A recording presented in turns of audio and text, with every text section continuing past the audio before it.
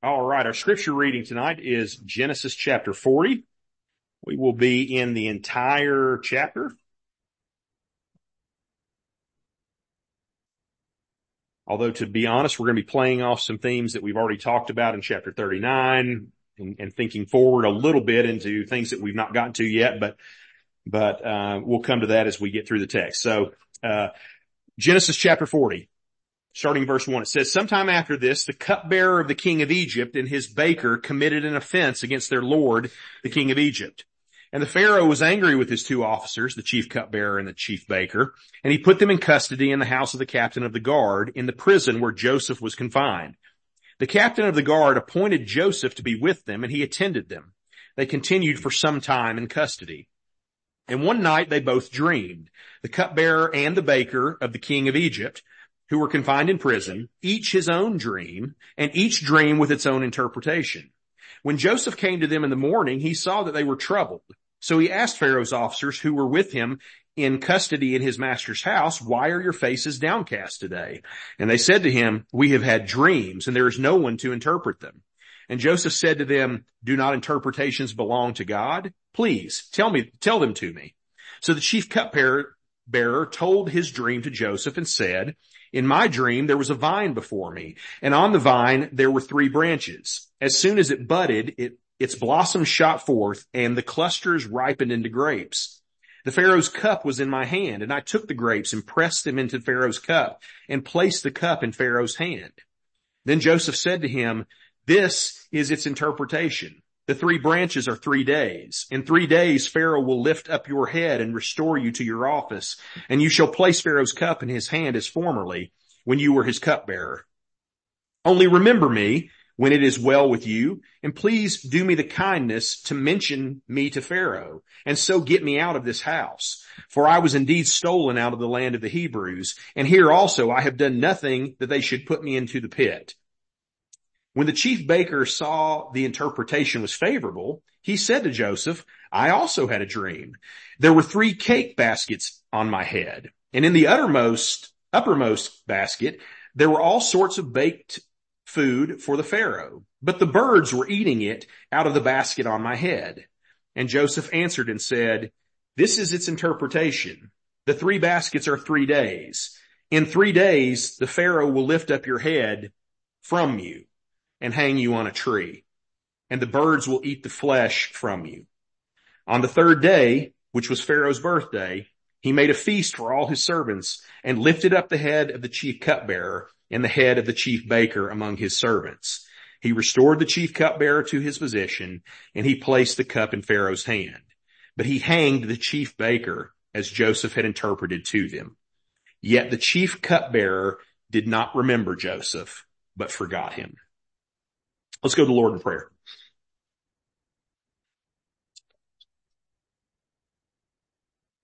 Father God, we give thanks to you for your word. We thank you for the fact that we can come and see who you are, that you have revealed yourself to us through your word. God, that you have shown us your character, that you have told us who you are, that you have told us who we are, that you have shown us the situation, the plight that we have gotten ourselves into through our sin and rebellion. God, that you have shown us your plan of salvation, that you have shown us your son Jesus Christ and his accomplishment of that plan. God, you have shown us how to be saved and how to live as those who are saved. God, we thank you for your word, that we do not trust in God, the opinions of man, that we do not trust in the ways of the world, that we do not place our hope or our lives or our convictions or our values in any of those things, but we place them in your word. Father, help us as we open your word today to glean from it what you would have us to glean. Help us to learn the things that you would have us to learn. God, we thank you for your church. And we thank you for the fact that we, as brothers and sisters in Christ, can join together to share our lives with one another, to be in relationship with each other, to have a place that we can grow, people who know us and care for us, people who will encourage us when we are hurting, people who will celebrate with us when we are in times of joy in our life, God, people who will hold us accountable when we stray from the things of your word. God, we thank you for the ways that your word and the church come together. We thank you for the gospel ministry that goes forth each week from the churches of Blount County. God, we ask that you would, by your Spirit, go before in each of those places. God, that your word would go forth from those pulpits, go forth from those classrooms, go forth from those individuals standing at water coolers. God, and that as your word goes forth, that it would not return to you void, but that it would accomplish its purposes in calling the lost to Christ, calling the saved to greater faith and love and obedience to Jesus Christ. And that, God, that you would grow your church, that you would pour out revival on our community, that would start in the house of God, that it would start in the families of the church, that it would start with the individuals who are followers of Jesus Christ. God, bring revival to our hearts and bring revival to our community. God, as we open your word, we thank you, we praise you, use it to honor yourself and to bless us. We thank you in Jesus' name. Amen. All right, so let's go back. As we continue this story, I want to jump back. I know our passage was in Genesis chapter 40, but let's jump back to the very end of Genesis 39, and get sort of a running start just to make a few comments as we go. So in chapter 39, verse 20, it says, and just remember how the story has gone. So Joseph has been falsely accused by Potiphar's wife, and now Joseph has been thrown in prison. And so in verse 20 it says, Joseph's master took him and put him into the prison, the place where the king's prisoners were confined. And he was there in prison, but the Lord was with Joseph and showed him steadfast love and gave him favor in the sight of the keeper of the prison. And the keeper of the prison put Joseph in charge of all the prisoners who were in the prison. Whatever was done there, he was the one who did it. The keeper of the prison paid no attention to anything that was in Joseph's charge because the Lord was with him. And whatever he did, the Lord made it succeed. So Greg Long, the former pastor of Mother Church, tells a funny story about how, so he does, he's very involved in chaplain ministry, particularly with, law enforcement officials. And at one point they had gone to South America to train prison guards in this chaplaincy program. And they also had an opportunity to go to a local prison there and to minister and to speak the gospel to the prisoners there. But there was an interesting scenario in that place is when they went to the prison, they had to get permission from the prisoners to go in and share the gospel. Because the way this prison worked basically is that the convicts were the ones who functionally ran it. That it was a little society within these buildings, and the guards were there to keep those prisoners from getting out. But anything that went on within that prison had to go through the proper channels of the prisoners in the prison, or there might be a danger of violence or things like that, right? I thought about that story because that's not the same thing that's going on in this passage, okay? Joseph is given charge over this prison that he is in, but it's because he is a man of character and conviction, and they can see the Lord working in him. Right? Not because of the threat of violence or something like that we saw in that story from Greg. But Joseph continues to serve faithfully in the broken situation that he finds himself in. All right? And he does that with integrity. He does that, he fulfills his tasks. He is trustworthy.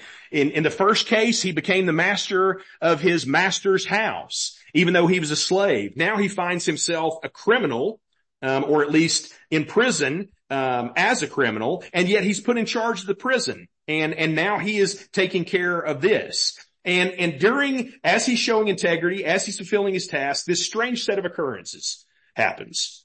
Divine appointments. All right. Preordained, the providence of God in Joseph's life, because all of a sudden, two men arrive at this prison with him, both closely associated with the most powerful man in Egypt, probably at this time, the most powerful man literally in the world. Yes, they are on the outs with that most powerful man in the world. But again, the way politics works, we all know that you may be out one day and you may come back into that powerful person's good graces in the near future.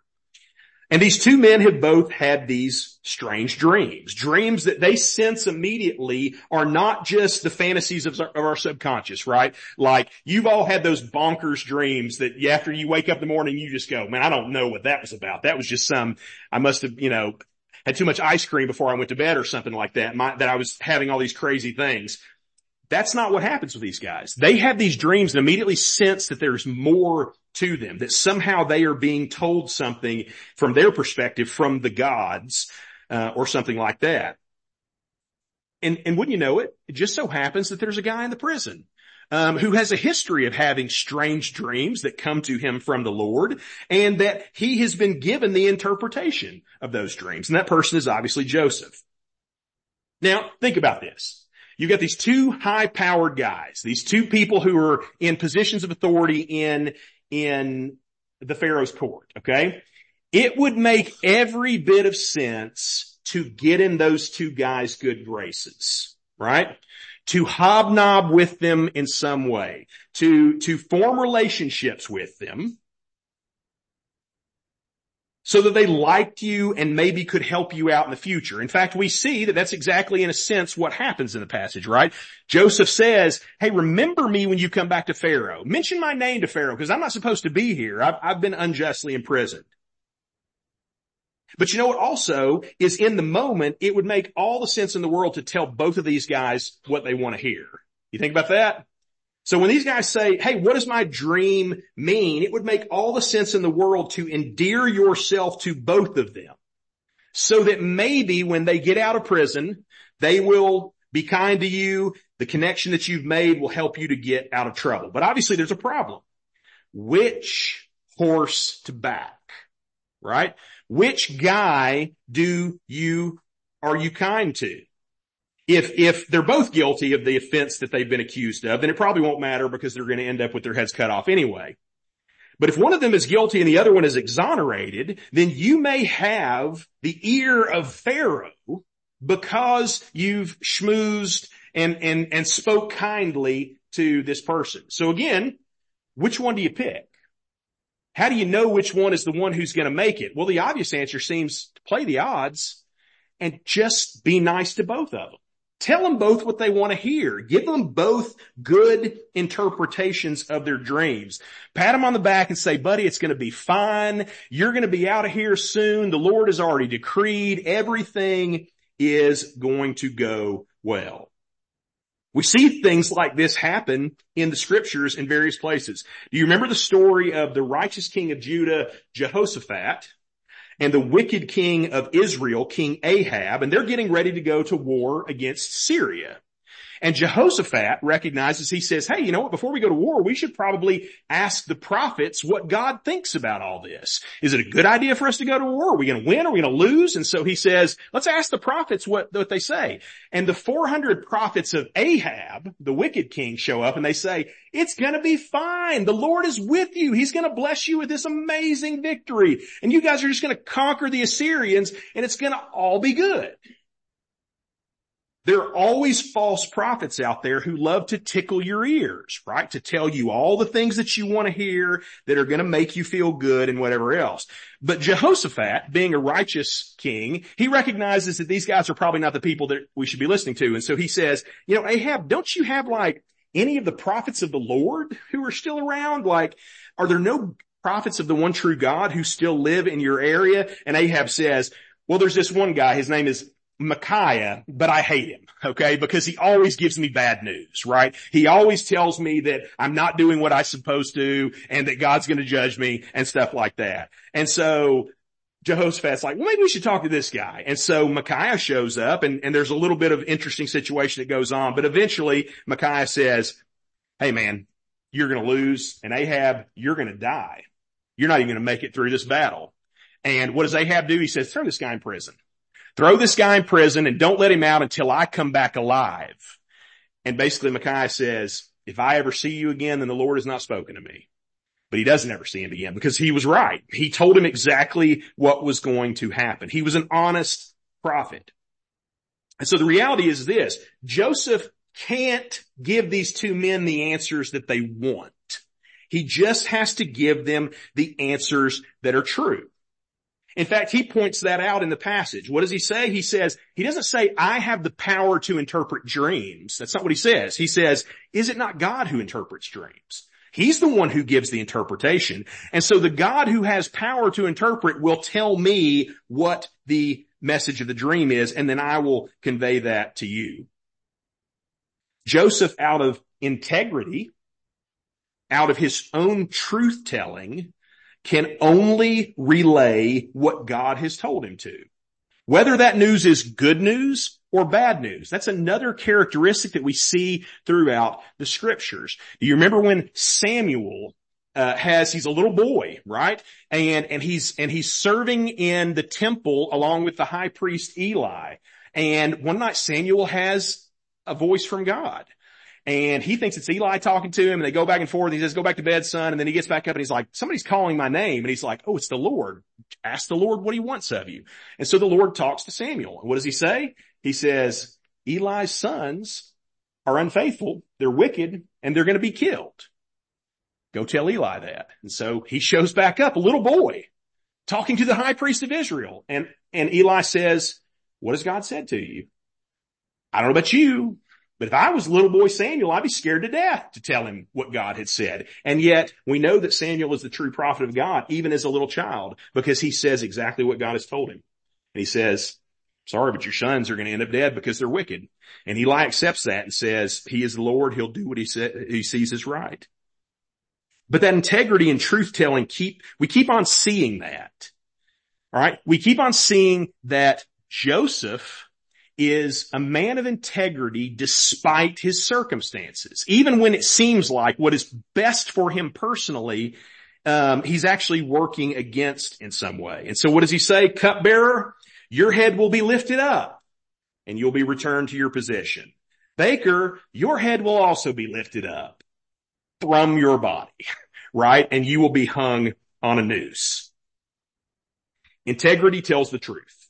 Doesn't mean we have to be jerks about it. Doesn't mean that we say it in a coarse or gruff kind of way. But integrity has to tell the truth. And notice this. Here's the important thing about the passage, or at least one of the important things. It doesn't end up being Joseph's connections that get him out of prison. What ends up getting him out of prison is the fact that he told the truth and was a man of integrity. Because here's what happened. Remember what happens at the end of the passage? Joseph forms a relationship with the cupbearer. Hey man, everything's going to be fine. You're going to be good. The Pharaoh's going to give you put you back in your position. And then what does the cupbearer do? He forgets him. He doesn't care about this random dude in prison. It didn't matter that Joseph was kind to him or said these kind things. He completely forgets him. He doesn't think when he gets out of prison, oh, I should help that dude out who is nice to me. The relationship in this case doesn't matter at all. Even though we would feel that would be the natural thing to kind of schmooze and get in good with somebody. But then what happens? When a crisis arises, and we're going to see that in the next chapter, when the Pharaoh has a weird dream that he knows is from God, the cupbearer doesn't say, I knew a really nice guy back there in prison. Maybe we should ask that really nice guy who was really kind to me. That's not what he says. He says, I know a guy who interprets dreams, and he's right every time. We should ask that guy what your dream means. And that's the thing that ends up being the means by which Joseph gets out of prison. And so Joseph's honesty, his truth-telling are the very things that end up being his escape from the situation we're in. But we're kind of jumping ahead, so we'll pull back again. But think about the situation that he finds himself in and how it keeps on seemingly going downhill. One of the themes that plays out in this story, and we've already referenced a couple of times as we've gone through it, is the tension between God blessing you and at the same time things getting worse. Okay? We talked about last week or 2 weeks ago.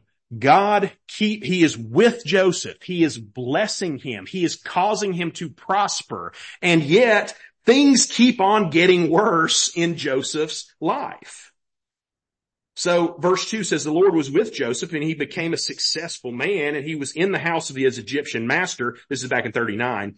His master saw that the Lord was with him and that the Lord caused all that he did to succeed in his hands. There's that tension there. God is caring and blessing for Joseph, and yet at the very same time, things are getting worse. It's a hard thing to be hated by your family, right? It's a hard thing. It's even harder when that hatred leads to betrayal. It's even harder when that betrayal leads to slavery. It's even harder when that slavery leads to false accusation. It's even harder when that false accusation leads to unjust imprisonment. Right? Joseph's life is on a downward trajectory. It's not getting better. Okay? And yet, we are told over and over again, God is with Joseph. But we also realize that he is on a descending ladder. Or slide, right? Chutes and ladders, it's the slides that take you down. It's the ladders that go up. So there's this terrible tension there, right? To be told that God is with you and to continue to suffer in greater and greater ways. And here's the deal, folks. That is something that is hard for our hearts to grasp. And yet it's a theme that we see over and over and over again in Scripture. David, as another type of Christ, is going to experience this, okay? How do we first meet David in the Scriptures? Pretty much the first thing that happens to him. You know what happens to him? He's out in the field shepherding, and the prophet of God shows up and says, you are the anointed of God. You are the future king of Israel. It's all coming to you, David. And you're like, pinnacle. And then what happens the rest of the story? It's like, and it keeps on. There are high points, right? There are victories. There's the David and Goliath incident, right? There's his, finally when Saul is defeated and he takes the throne. There are these peaks, and yet this overall arc of his life seems to be going downhill in many ways. And again, we should be honest, some of that's because of David's own stupidity and sin. But the picture is still there. David does not have a simple life that just keeps on getting better, and yet God is faithful. God is with him through the whole thing. But we see this idea, it's something that we, again, don't talk about in the church very often. This idea of God humbling us. Or actually, and let me use an even stronger word, the idea of God humiliating us. That there are times when the Lord says, I'm going to put you through something, or I'm at least going to allow you to go through this thing. And I will be with you the whole time, but it is going to get harder and harder and harder. What if humiliation is the path that God has you on? That is a hard thing for us to come to grips with in our own hearts. We all instinctively feel like when things go bad, and you know this, you feel the same thing. When things are going bad in your life, what is your gut reaction if you are not rock solid grounded in the gospel? You know what your first reaction is when things start going bad? God must be mad at me. God is punishing me for something I have done. He is against me. I am being punished because I've done something wrong. I've not been faithful enough. That is at least partially because, and again, we are continuing to think of God in terms of the law and not in terms of God's grace. We are thinking in terms of as a lost person would, and not in terms of a person who is a child of God. And then what happens as we go down that path? We begin that never-ending search for what is it that I've done that God is so mad at? And therefore, how can I fix that so he'll stop punishing me in this ways? And guess what? If you're honest Every single one of us, there's 100,000 reasons that God could hate you. Right? There's 100,000 reasons that God could be mad at you for something. There's so many things that he could be mad at. And then guess what? We start to think of those things, and what does the devil do? The devil comes in and accuses us. And the devil starts reminding of these things and saying, you know what? It's obvious that that's the deal. God is mad at you. He's angry. You should doubt the compassion of God, which makes us run even further from him and hide our sin from him even more. And we go down the spiral. But here's the problem. If you've made a wrong turn, you know what the best way forward is?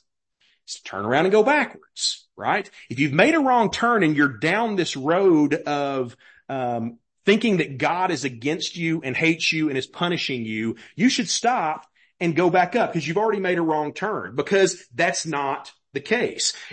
What do we say in our assurance verse, right? If God loved you so much when you were lost and a sinner to give his own son and his own son's blood for your life, do you think he loves you less now that you're one of his children? No, he is more gracious to you.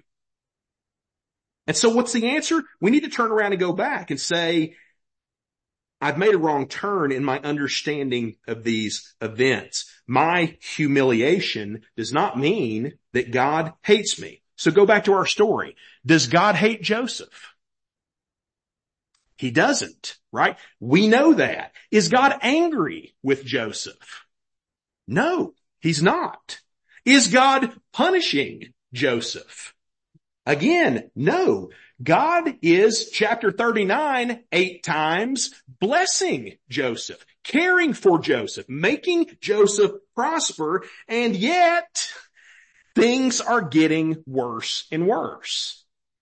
We see a similar phenomenon in Job's story in the scriptures. So his friends, as they counsel poor, sore-ridden, dogs licking you, family dead, everything's awful, sitting at the gates of the city Job, his friends come to counsel him, and what do they say? It's obvious that you sinned, dude, because you were under the judgment of God. It's obvious that you've done something wrong, or things wouldn't be going so poorly in your life. God is punishing you, so you were under God's wrath, so repent. Just turn back to God. And God will have mercy on you and everything will go great. Except what is Job's rebuttal again and again throughout the book? Admittedly, kind of irreverently at various points. Is Job says, that's not true. I'm a good dude. Okay? I admit that I'm not perfect because nobody's perfect, but I've certainly not done anything that would warrant the kind of suffering that I'm going through. I haven't lived that kind of life. And so you guys say that's what's going on, but it's not what's going on. I haven't done anything. And here's the cool thing. When we read the book of Job, what do we read? In chapter 1, what happens in chapter 1? In chapter 1, we recognize this cool thing that happens. We find out why Job is suffering. And the answer is because it's hard to say it this way, but because God has taken a bet from the devil that the devil said, I see your servant Job. I bet you I can make him crack. I bet you I can make him curse your name. And God says, well, let's see if you can do it. And he allows it to happen. Now, here's the cool thing. Everybody reads that passage, okay? And they go, man, that's a weird thing. I'm not sure if I'm comfortable with God having a bet with Satan over my health and happiness, right? That doesn't seem right, but you're missing the point of it. You know why that part's in there? It's to give us insider knowledge that the things that are going on in Job's life are not a function of him being punished, right? We get to have the story, and it's a long story, 42 chapters or something like that, Job. We get the whole story framed for us from chapter 1. Job has done nothing wrong. He is not a profligate sinner. He is not somebody who has incurred God's wrath. He's actually a righteous man and has tried to lead his family righteously. And yet these things are happening because they are the will of God, not because of this other stuff that these friends are saying. And so again, it's hard for us to put all of those things together. People, they get stuck in the weirdness of these situations, but we have to remind ourselves of what the Bible is over and over saying. Your difficult circumstances do not mean that God is against you. If you are in Christ, God is for you already. He is working and providing and caring and comforting, and he is right next to you even in the midst of the most dire circumstances. The same is true here. God is not mad at Joseph. He is not against him. We know that from the third person information we discovered in chapter 39, right? God didn't have to tell us over and over again 8 times that he was with Joseph and he was blessing Joseph, but he wants to remind us of that. Again, I talked about this the very first week, is that some people read Joseph's well, I'm going to be the savior of the world, kind of, as if he's arrogant, or if he's, he's trying to put on air or whatever. That's not the case. We might read this story and go, yeah, God is humbling him, because that Joseph kid, he was just so full of himself. And so God's taking him down a few notches. That's what this story is about. Chapter 39 says, nope, that's not what's going on. Joseph isn't being punished in this story. He's just having to go through this time of humiliation because this is the will of God. And it's going towards something, though. So here's the deal. You would look at a story like this, you and I would, if we were in the middle of Joseph's story, we would probably get to a point where we would start blaming God for all of these things. We would say, God, this is your fault. You're the one who's not taking care of me. You're the one who's allowed these things to happen. You're the one who is not blessing and making my life go easier. But here's the deal. When we look at this story, who is it that hates Joseph? It's not God. God's not the one who hates Joseph. We are the ones who hate Joseph. Mankind is the one that hates Joseph. Think about the story. It's not God who is the absentee father who engenders jealousy and hatred among his children. That was Jacob. It's not God that is murderous and treacherous and a betrayer of his kin. That's Jacob's sons. It's not God who is a human trafficker treating men who are made in the image of God as if they are commodities. That's the Ishmaelites. It's not God who is a lustful and exploitative attempted rapist who, after being scorned and rejected, falsely accuses Joseph. That's Potiphar's wife. And finally, isn't God who forgets Joseph. The cupbearer does. It is people who are causing this sin. People who are doing these things. And yet, what is the theme that we see at the end of this book? It says, the things that man meant for evil, God meant for good. That's the summarizing theme of the story of Joseph. These evil people have done these evil things to hurt Joseph, and they have caused his continual humiliation, and yet God has allowed that and been with Joseph all the time. And that final hurt, that final being forgotten, is the thing that we're going to close in on tonight as we think about how Joseph is a type of Jesus Christ, how he foreshadows significant themes in the life of Christ and in our own lives in some certain ways. Because here's the reality. The idea of being forgotten is a huge hurt in the world and in the church. We are living in, at least in the United States, one of the most lonely times in probably our history. COVID accelerated that, right? COVID isolated us and pulled us out of community and made all these things even worse. But we are living in an epidemic of loneliness in our society. People are cut off. People are alone. They live and feel as if no one knows who they are and everyone has forgotten them. And they are on these islands, all by themselves. Maybe it starts when a loved one passes or a relationship drifts or a conflict divides us.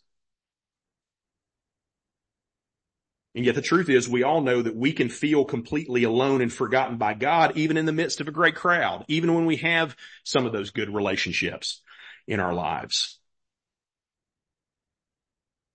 as we turn our attention back to that idea of Joseph's humiliation, as we see him descending in humiliation, as it gets worse and worse, we tie that back to the life of Christ. Because we see the same thing happening in the life of Christ in the New Testament. A passage that we return to often, Philippians chapter 2, says this: "Have this mind among yourselves, which is yours in Christ Jesus, who though he was in the form of God, did not count equality with God a thing to be grasped, but emptied himself by taking the form of a servant, being born in the likeness of men, and being found in human form, he humbled himself by becoming obedient to the point of death, even death on a cross. Therefore, God has highly exalted him and bestowed upon him the name that is above every name, so that at the name of Jesus every knee should bow in heaven and on earth and under the earth." Jesus is humbled. Jesus is humiliated. Jesus steps down from the glory of heaven into the incarnation, takes on flesh, and from incarnate man to be a servant, and from a servant to be obedient to the point of death, and from not just obedient to the point of death, but even death in the humiliation of the cross. Jesus continues down this path of humiliation. And the terminus of that descent, the last stop before his death, I would argue, sort of the rock bottom of Jesus' fall, comes on the cross right before his death when he utters what we call the cry of dereliction, which is what? My God, why have you forsaken me? Why have you forgotten me? Why am I cut off from you? In that moment, Jesus feels forgotten. He feels cut off. He feels like God is not watching and he has abandoned him. The Son who has never been alone, who is eternally begotten of the Father, who has always experienced the warmth and closeness of the fellowship with the Father, in that moment feels cut off from him, feels alone, feels forsaken, feels abandoned. The reason why I say feels over and over again is because I don't want you to misunderstand that we believe that in the moment of the cross, the Trinity gets broken somehow, right? Like Jesus doesn't actually cease to be connected to the Father. Jesus is God. He is one with the Father. He could not be other, okay? And so we don't think that the Trinity breaks when we're on the cross. But what we do say is that Jesus is experiencing the forgottenness and the forsakenness that all of us experience at some point. Because Jesus is our perfect substitute, Jesus for us and for our salvation, he experiences that sense of being forgotten and forsaken, that devastating reality of being alone that was caused by the fall. So that feeling, I think, is the seed of atheism.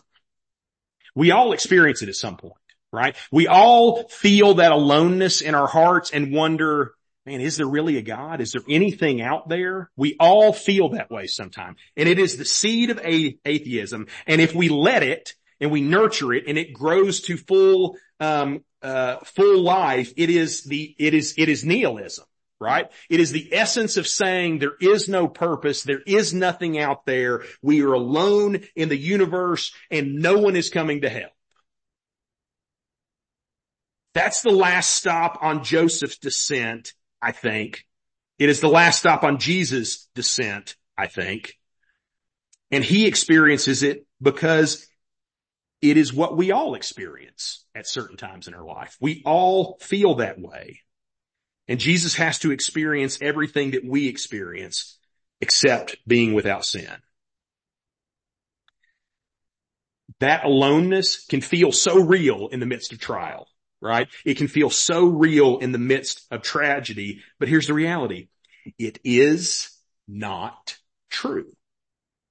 It's not the case. For the one who is united with God in Christ, you will never be forgotten. You could never be forgotten. The scriptures literally say your name is engraven on his hands. Isaiah says, can a woman forget her nursing child that she should have no compassion on the son of her womb.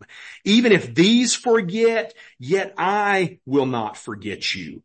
Again, behold, I have engraved you on the palms of my hands. That is to say, figuratively, every time God looks down, your name is there before him. He couldn't forget you any more than a mother could forget her nursing child. And yet, things keep on getting worse for Joseph. And that is the mystery of providence. We are going to get into that next week a little bit more. We're going to talk about that theme of providence a little more in depth.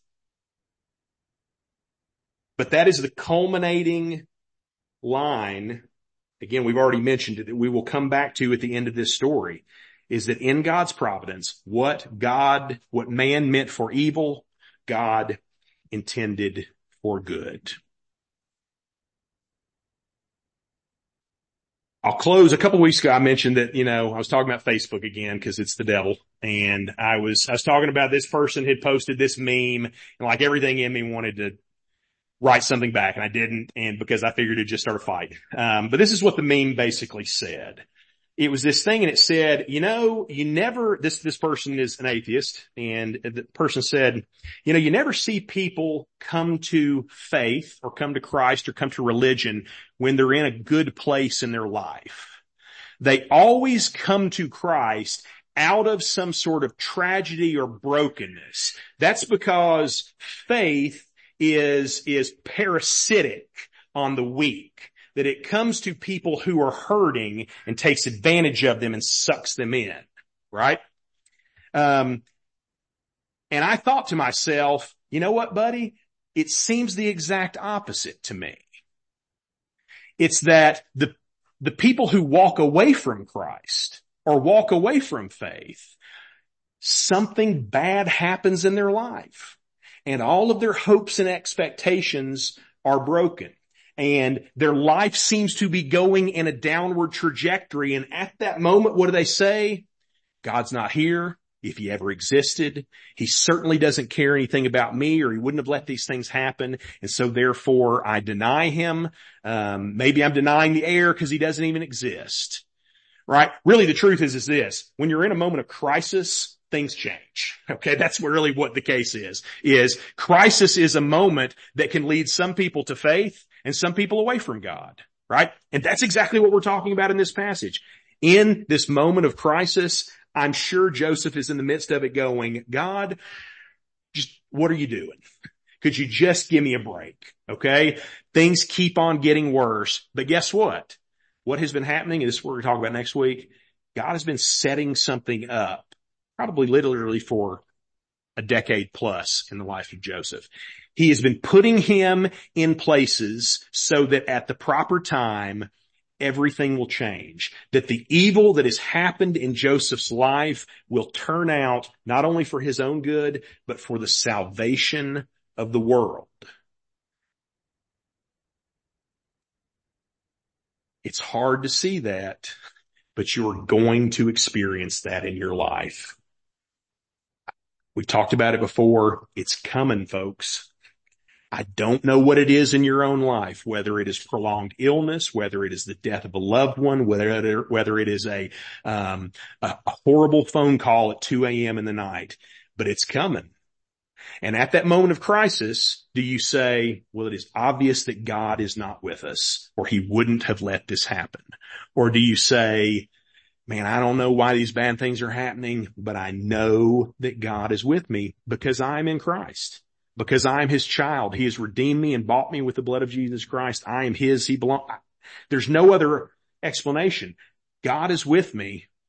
I'm just going to have to go through these difficult things right now. And maybe one day we'll find out why those things are the case, and maybe we won't. I don't know what heaven's going to look like in those terms. Maybe God will explain it all. Maybe he won't. Maybe we just end up having to say, God, you are good, you are wise, and I trust you in whatever decision you make. But we're about to shift. The story's about to, because he's hit rock bottom. If you're like, Ash, it's just gotten more depressing every single week. Next week it turns up, right? And it turns, way up, right? And so, that's what we've been working to throughout this story. It's a picture of Jesus Christ. It's a picture of the fact that that the worst thing that ever happened in the history of the world was actually the best thing that ever happened in the history of the world. And that was the betrayal, the murder, and the execution of Jesus Christ. Seemed like nothing good could come from it, and yet the salvation of the world is its fruit. So let's go to the Lord in prayer. I think what we should do is just ask God that He would strengthen us in these things. That we would be the kind of people that when those tragedies come, that when those trials come, that we would not lean into doubting God, but that we would lean into God and say, God, I'm going to need you. I need your care during this. I'm not seeing these events as something that are evidence of the fact that you are not with me. I know you are with me, and I'm going to need you even more in the midst of these difficulties. So let's go to the Lord in prayer. Ask Him to impress these things on our hearts.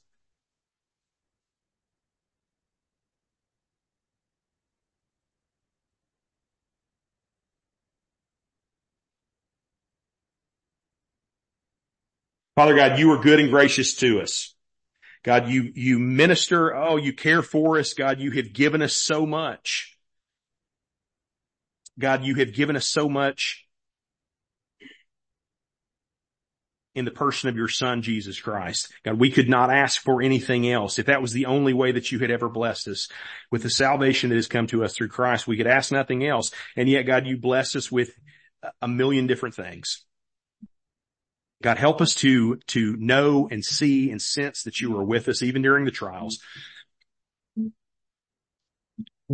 God, minister to our hearts as we suffer through those things. God, we ask your mercy in them. We ask that you would bring them out of them, that we would ask that we would see the purpose behind them and the fruit that could grow from that blighted ground. But God, give us a sense of your presence, that we would know you are always with us. We thank you and praise you in Jesus' name. Amen.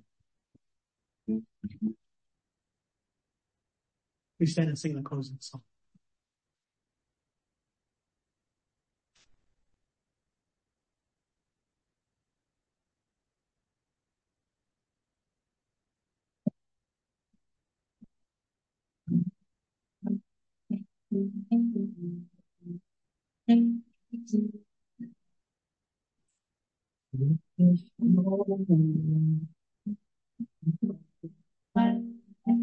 A strong and perfect King, a great high priest whose name is and the risen. My name is graven on his hands.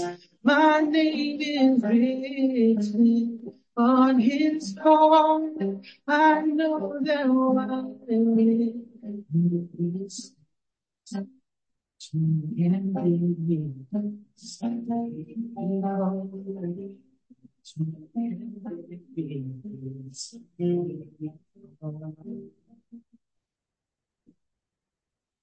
Satan tempts me to despair, tells me guilt within. Upward I look and see him, laden under my sin. Because the sinless Savior died, my sinful soul is counted for God the justice satisfied. God in God in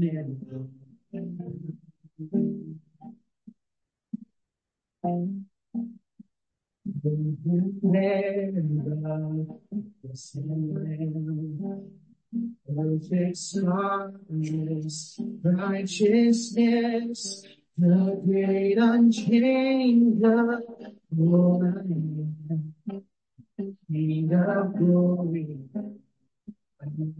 Grace, one in himself, I cannot die. My soul is purchased by his blood. My life is hidden with Christ, my Savior. Christ, my Savior. Born in himself, I cannot die. My soul is purchased by his blood. My life is hid with Christ on earth. Christ, my Savior. Christ, my Savior.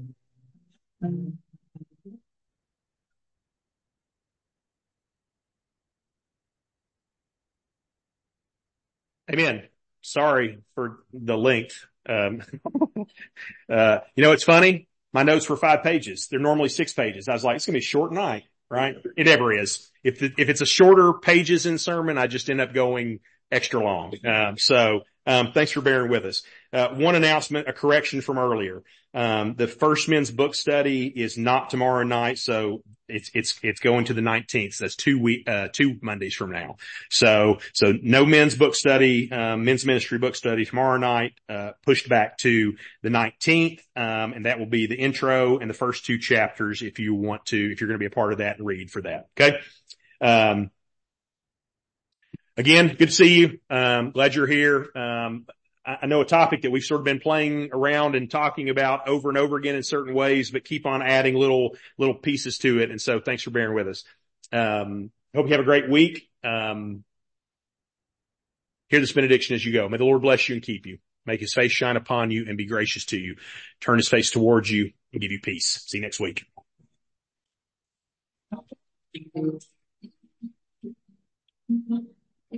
If you wouldn't mind sticking around and helping us clean up for just a minute, that would be awesome.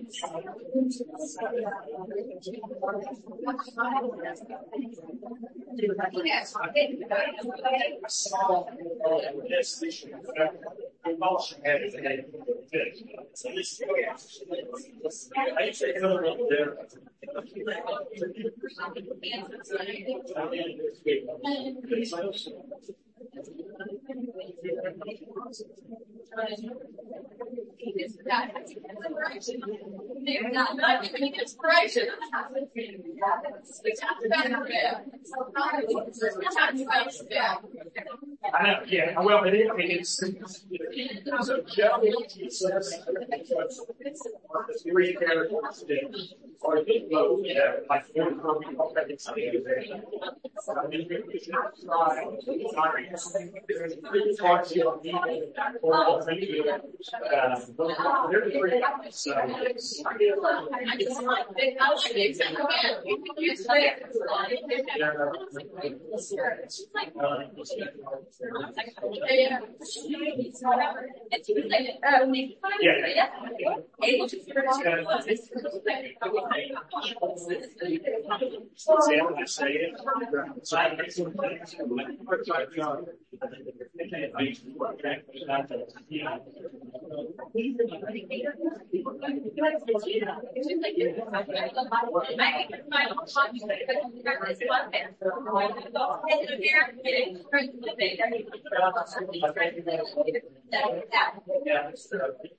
I didn't know, Denver, John Charlie, and they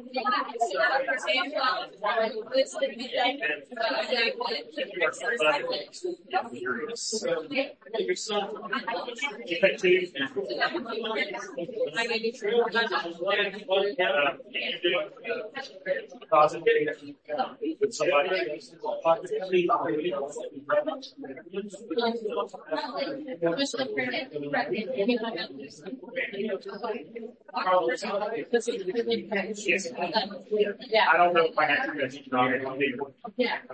Okay. I got some next.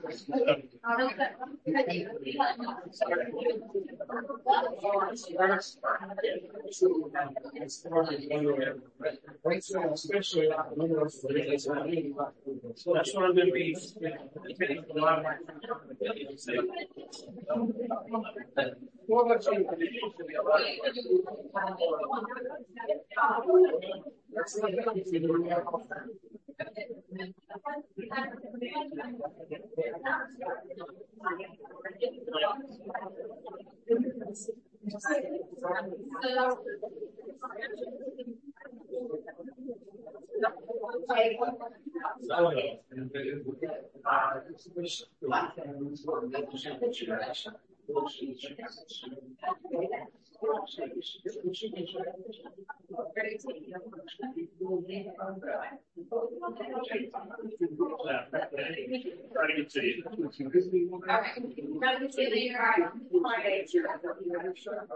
All right.